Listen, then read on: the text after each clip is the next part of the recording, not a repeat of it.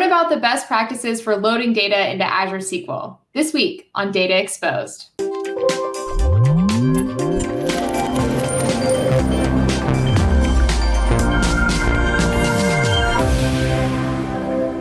Hi, I'm Anna Hoffman, and welcome to this episode of Data Exposed. Today, I'm joined by Denzel Ribeiro, a program manager on the Azure SQL team. Denzel, thanks so much for coming on the show again. Thank you, Anna. Always a pleasure. Yeah, awesome. And it's always a pleasure to have you on. You always have the coolest demos, and we always learn so much. And today, we're going to be talking about data loading best practices. And I know you have a lot planned, so let's just get right into it. I wanted to start by asking you if you had any top of mind thoughts about kind of data loading, things we should think about. Sure. Yeah, absolutely. So, folks who are used to SQL Server on-premise may have simple recovery model and things of that nature. When you're talking about Azure SQL DB, Azure SQL DB is always in full recovery model, and to guarantee our SLA, we do have log generation limits. And the limits are based generally on, the service objective and tier. And in fact, the limits are queryable from a DMV. You have the primary max log rate, which gives you what's the limit for the SQL DB in question or Azure SQL DB in question. Now, all the demos is subsequently I'm doing on the hyperscale tier. And in hyperscale, what's unique is the log limit is 100 MB per second, irrespective of the compute size, whether it's 2-core, 4-core, 8-core. But note that you're not going to be able to drive 100 MB per second log generation rate if you use just a 2-core, because the bottleneck will be CPU and won't be log, right? And so when we reach these log limits, we will see a wait type called log rate governor, which shows up in wait types of SQL servers. So since this log generation is a commodity in a way, data compression helps maximize this log generation rate that you can ingest.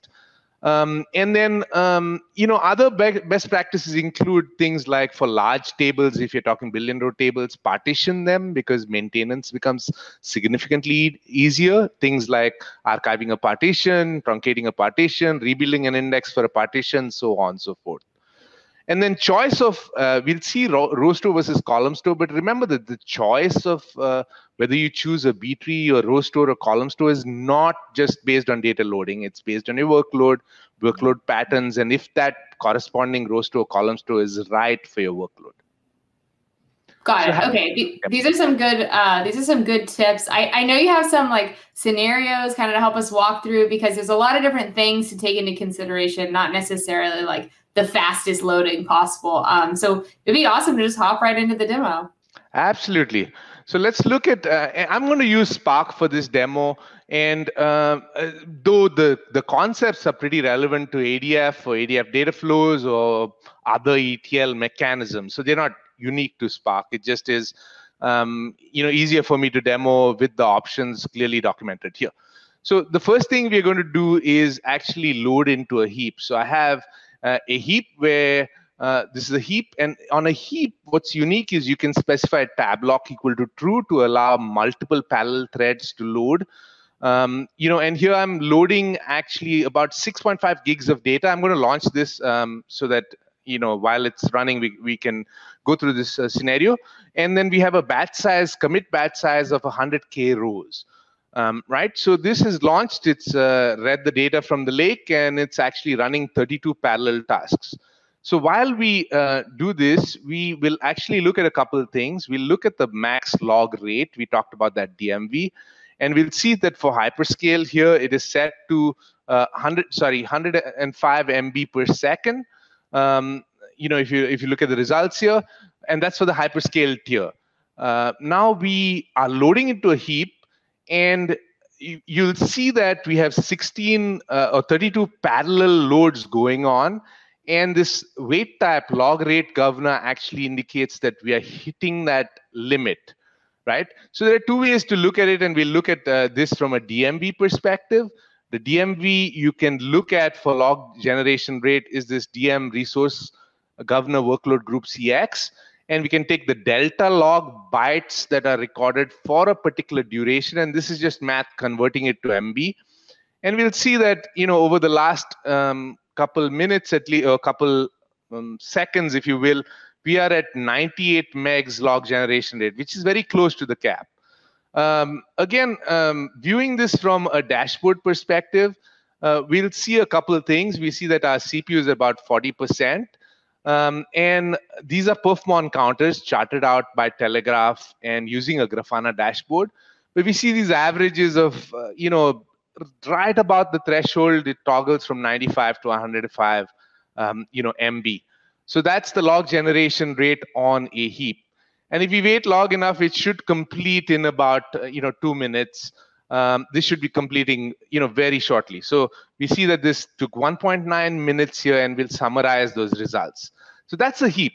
But remember that with a heap, you still, before you actually consume the data, you likely are going to create a clustered index or set of indexes, because your queries on a heap otherwise are all going to result in scans, right? Which is not necessarily efficient. So let's look at the second type of index, which is a column store index. This is more used for analytics. Again, I'm going to fire this workload real quick, and then we'll discuss. Parallel loading into column store, actually, you don't want to specify tab lock equal to true. Tab lock equal to true is only for a heap. It'll serialize. If you do, it'll serialize each thread, and they'll block each other. The other thing is column store data is stored as segments. We want a batch size greater than 102,400 if possible, because then the data is compressed before it's ingested. And the segments themselves actually are compressed before it's written to the log, right? So closer to 1 million, anything over 102,400 is good from a column store perspective. If we look at log generation rate here, same thing like we did before. We do not see any wait types anymore. You see the wait type is null, though we have 32 bulk inserts running. And looking at the dashboard, we're going to see some different characteristics. I'm going to refresh this dashboard.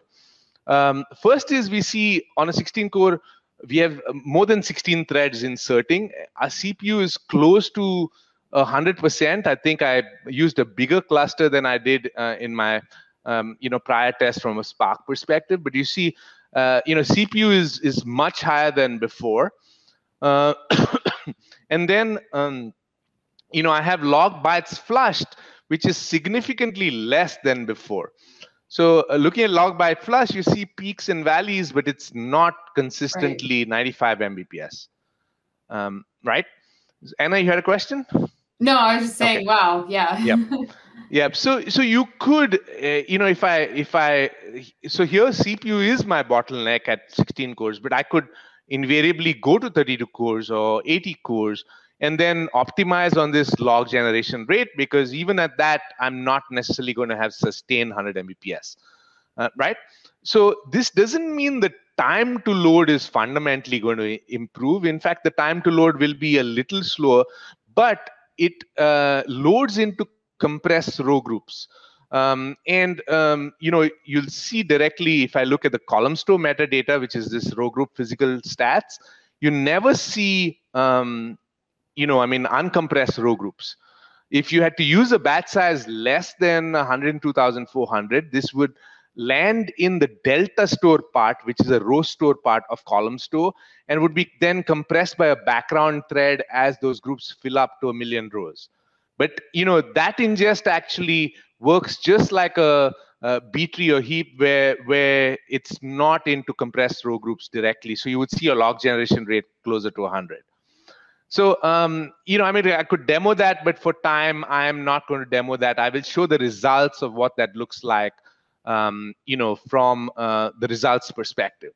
The third scenario we're going to look is the last scenario where your base data is a B tree. So it's not a heap, it's not column store, but it's a clustered index. And there are several variations of this. This could be compressed, row compressed, page compressed, or not compressed. So the first thing I'm doing is I'm going to ingest this data. And in this case, I'm not sorting the data or anything of that sort. I am just going to start this. And again, because this is not column store, I'm using 100K batch size, 100,000 rows per batch. And then since it's not a heap, I'm using tab lock equal to false. right? So let's look at some diagnostics from the SQL side here. This is going to take forever because now each thread, there are 32 threads, is inserting conflicting ranges because I've not sorted in the clustered key. And you see a ton of contention on locks, right? So we see a lot of blocking sessions, you see lock wait types, and you see the pages in question. I am actually going to cancel this because this will be waiting for a while otherwise. So what do I do as, if I want to actually save time from ingesting into a heap and building a clustered index? The alternative I can do here is I can sort the data on source, which I've already done, and then ingest it again into the same table.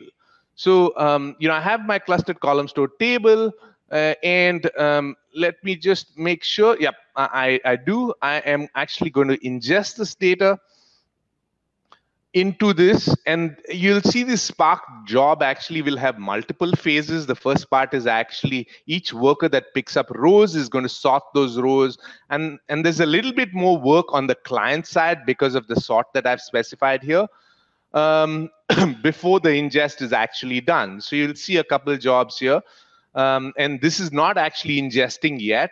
So the first parts are actually sorting on the client side. So there's a little more work on the client side, but it's well worth it as we look at the results. And as soon as these two stages are done, the bulk insert will start. This is roughly around 6.5 or 6.8 gigs of data, around 60 million rows. So now we got to the ingest part where we are actually running 32 bulk inserts, and we should see requests show that, okay, we are bulk inserting data and we don't have all that bottleneck that we saw with locks, right? And so we look at ingest rate now. The ingest rate is not going to be, the log generation rate is not quite going to be what column store was because that was compressed row groups. So it's going to be significantly higher because it's still a clustered index. We have not applied compression necessarily. So your ingest rate is much more. It's closer to a heap. But the advantage of this is I'm not going to have to build the index after my initial ingest into the heap, right? So it is, and clustered index is still great for workloads that require singleton lookups and require more of the row format than analytical workloads. So the choice depends on the workload. You see ingest rate is close to the cap, and this will finish also in a couple minutes. Of course, this had a little additional time to sort that data on the client, but if we didn't do that, then we would hit all the log contention that we did. So we'll come back to this. You'll see this in a little bit. But I will flip to kind of the results pane of these and a few other iterations. And hopefully this will kind of showcase some differences, if you will, of things that I've demoed and some things that I've not. So here I have source data of 60 million rows, roughly 6.5 gigs of data.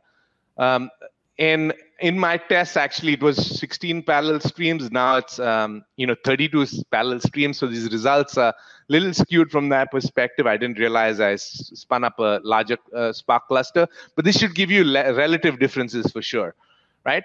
A couple of things you'll realize: there's an increased CPU when you compress because compression takes some CPU, and there's a reduction in log generation rate when compressing. And then when loading, we had talked about. So you have the heap. Heap is the fastest if you look at by duration. Everything else is slower than the heap. But what you have to consider when you are loading into a heap is the indexes you will create post-load actually matter because the time has to be accounted for because data is not ready for your application until you create those indexes. So you see that heap is capping out almost at the max and hits throttling. From a log limit perspective, it's the fastest, has about the lowest CPU, right? And the second set of rows we look at is column store related loading. And one was with that batch size of 1 million, and one was with the batch size of less than that 102,400, which lands up in delta store, which is not compressed. If you look at this row, the log generation rate is almost close to the heap because it's not loading in compressed row groups. If you look at the one with compression directly, it's just 22 Mbps versus 94 Mbps. But the CPU trade-off is higher because it's ingesting in compressed row groups. But the delta is not significantly more really. And the data is ready to use. You don't, for analytics, the column store index is created. And then the last one, but not the least, is clustered index, where we have two things to consider here. One is with this sorted input and not. If you don't sort the input, all threads will block, and the time is by far the largest, right? So you have lock contention. CPU is very low because everyone's blocked. But the time this is not really a practical scenario. So if you're using a clustered index, then sort the data on the client. And then you have a couple variations of compression with no compression, row and page compression, where you see there's a slight difference in log generation rate and the size of data as it lands, because then your querying will become less IO intensive, but there's a trade-off in CPU, right? So I hope this gives you a good view of kind of different table types and the batch sizes and the trade-off between additional CPU for saving in log generation rate, and you can make some decisions based on your workload and scenarios on what type of index, batch size, and trade-offs you can make. Yeah, awesome. I mean, you've shared so many great tips with us. Just thank you so much for coming on the show. I have one question, not to put you on the spot, but what's kind of a mistake that you see a lot of customers make in this space that you wish that you could just kind of share with everyone, Sure. if there is one? Yeah, there are several actually, right? So partitioning is probably our least used and a very underused feature for large billion row tables. And partitioning has some complexity in terms of having to maintain partitions, but the benefits outweigh the complexity. Talk about several billion row tables. Partitioning enables you to rebuild at a partition level and do a bunch of maintenance at a partition level, enable things like incremental statistics. That's one thing which is way underused. And the second, probably most common thing is, like I said, folks who ingest large amounts into heap and then create a clustered index, and don't account for that index creation time in loads, right? So those are probably two. If I see the third one is the column row batch size, thing, and the underuse of compression in general. Compression does help in many cases. Awesome, cool. So you've actually covered a lot of those things in this video, so that's good. We're getting it out there, and hopefully this is going to help a lot of folks load their data in a more efficient way so that they can get to using it. So again, thanks so much, Denzel, for coming on the show. To our viewers, thanks for watching. Give us a like, leave us a comment, and let us know how you're loading data into Azure SQL. And we hope to see you next time on Data Exposed. Thank you, Anna.